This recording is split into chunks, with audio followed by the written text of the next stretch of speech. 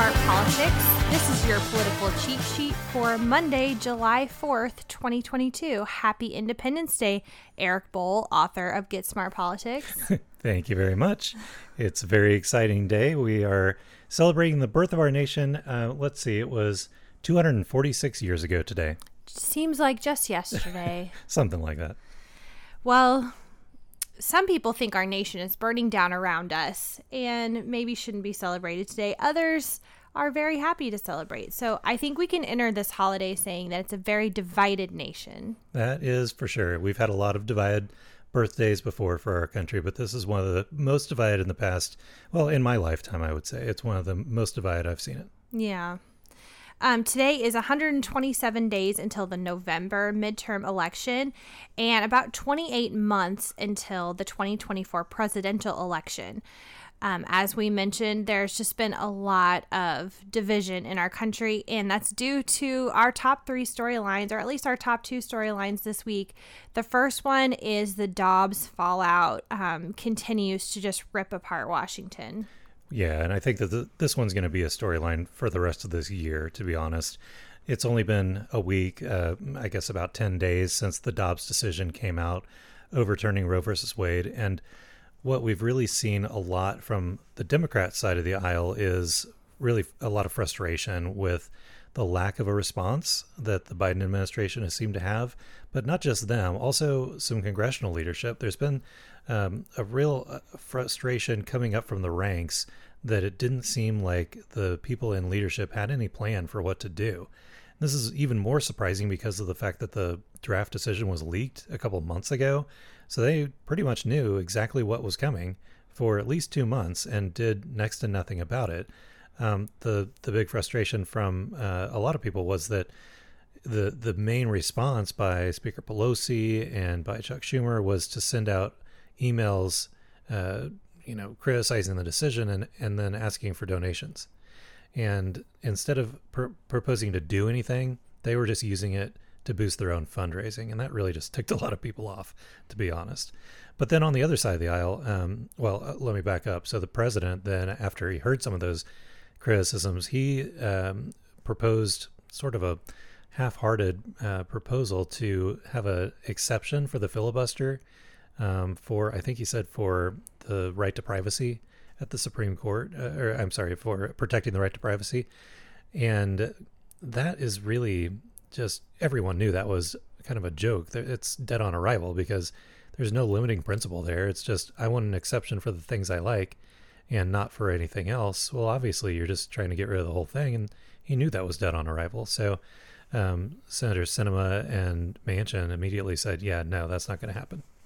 I just don't see a road out of this one for really either side. It's really complicated. Yeah, and you mentioned either side. Well, the Republicans have had a bit of a frustrating week as well because they got the big victory in Dobbs, but then there's been all this division within the ranks there about, okay, that was great, that's a big win, but now what? And they really are not clear on what the next steps are. Some people want to ban abortion nationwide. Frankly, I think there's very little political appetite to do that, but you're going to see a lot of people pushing for that on the right. But then you've got other people trying, like Senator Mitt Romney from Utah, proposing to expand the child tax credit to provide more for young families and mothers and children, to encourage people to be taken care of and children to be taken care of so that they will be born. Well, there's a lot of people that also don't like that type of proposal for many reasons on the right. So I think we're starting to see those fractures on both sides that we don't know exactly where this is going to end up. The other thing that's been really interesting to watch is the January 6th committee, and this is our number 2 story. We have sort of a pop culture breakthrough here with Cassidy Hutchinson. She's been really popular on like TikTok and Instagram for her testimony this week. Tell me who she is. Yeah, so she is a 25-year-old aide who was basically the chief of staff to the chief of staff at the White House. And that might sound crazy that someone that young is in that position, but that's actually pretty normal in Washington. Someone of that's pretty straight out of school work their way up the ranks really quickly and become a very top aide.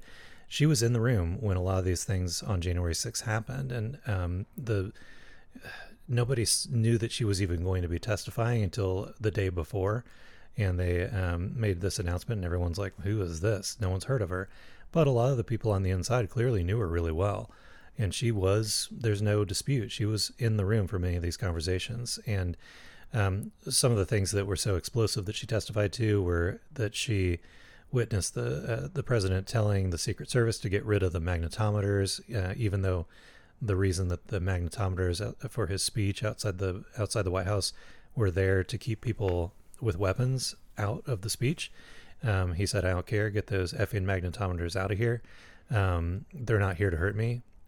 Now, the real interesting thing is some people are saying, well, he meant they're not here to hurt me. They're here to hurt other people. But the way she said it kind of sounded like he was just saying, well, they're not here to hurt me. It really almost depends on where you put the emphasis. Is it they're not here to hurt me, or they're not here to hurt me? But either way, he was saying he wanted to let people with weapons in to this speech and then lead them down to the Capitol. And then she said that she heard about this secondhand, that after the speech, he got in the vehicle to go back to the White House, and he told the Secret Service, no, take me to the effing Capitol. And they said, no, sir, we have to take you back to the West Wing.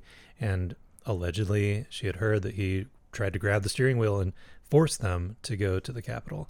So anyway, there's a lot of debate about the veracity of some of those claims. But the point is, they were actually new claims, and they made it break through, so people started listening and paying attention to what this committee was saying. And that's something the committee has not had so far. It's really just been a more or less recitation of what we already knew. Even still, do you think anyone's minds will be changed by this?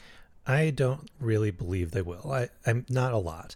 Now, the one thing that has changed is the conversation is really starting to sour, I think, on how the president and his team handled January 6th.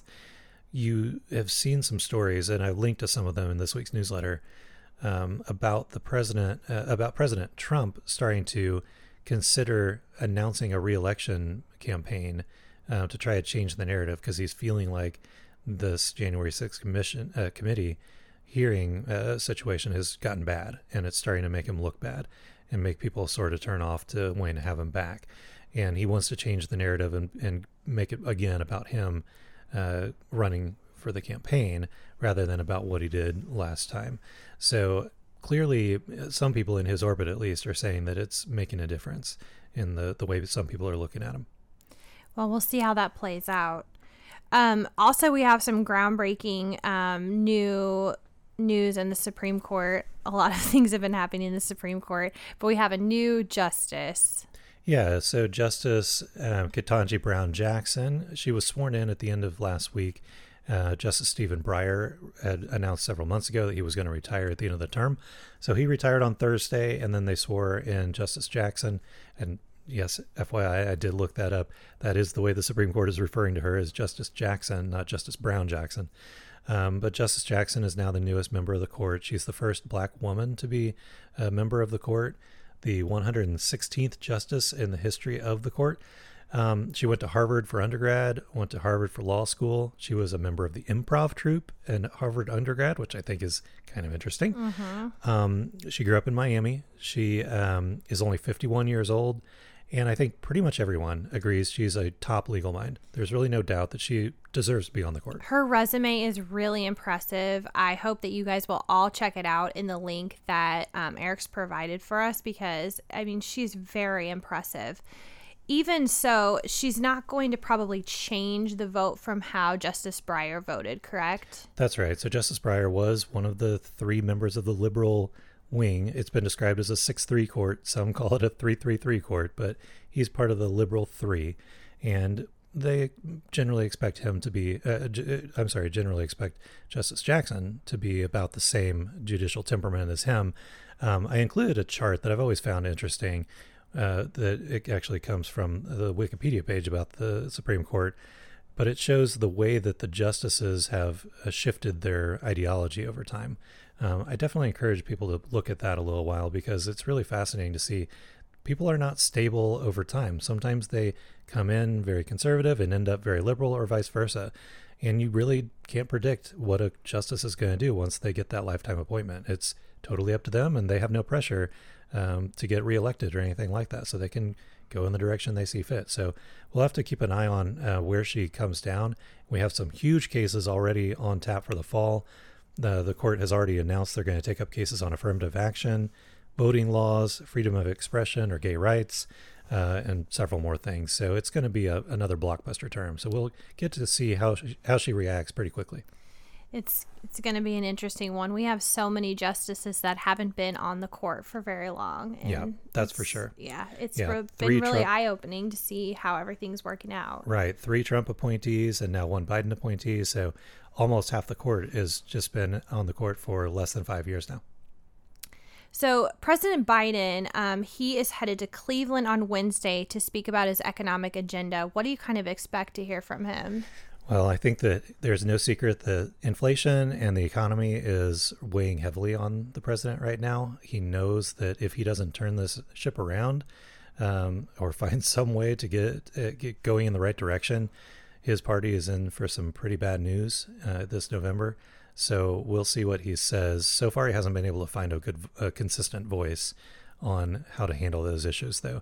So maybe this is another an effort to relaunch that and really put some focus on what the message is going to be going into November. But right now, they're really struggling to find a coherent message. Well, as far as congressional action, we have kind of a slow few weeks here with the holiday. The House and the Senate are in recess this week. And then there's not any primaries this week. Our next primary will be July 19th in Maryland. Yeah, so we have a little bit of a lull here. And I don't think we're going to see anything this week. The next 3 or 4 weeks out of Congress that's going to, completely massively shake up the world of politics. But they're going to try. There's an effort to get a reconciliation bill through Congress before they go out for that August recess. That's the big thing that's still on tap that we don't know how it's going to shake out. But aside from that, I don't know that we're going to see anything real major. They're already looking to campaign right now, trying to secure their seats for next year. All right, well, stay safe out there, everyone, and we'll see you next week. Thanks for joining us.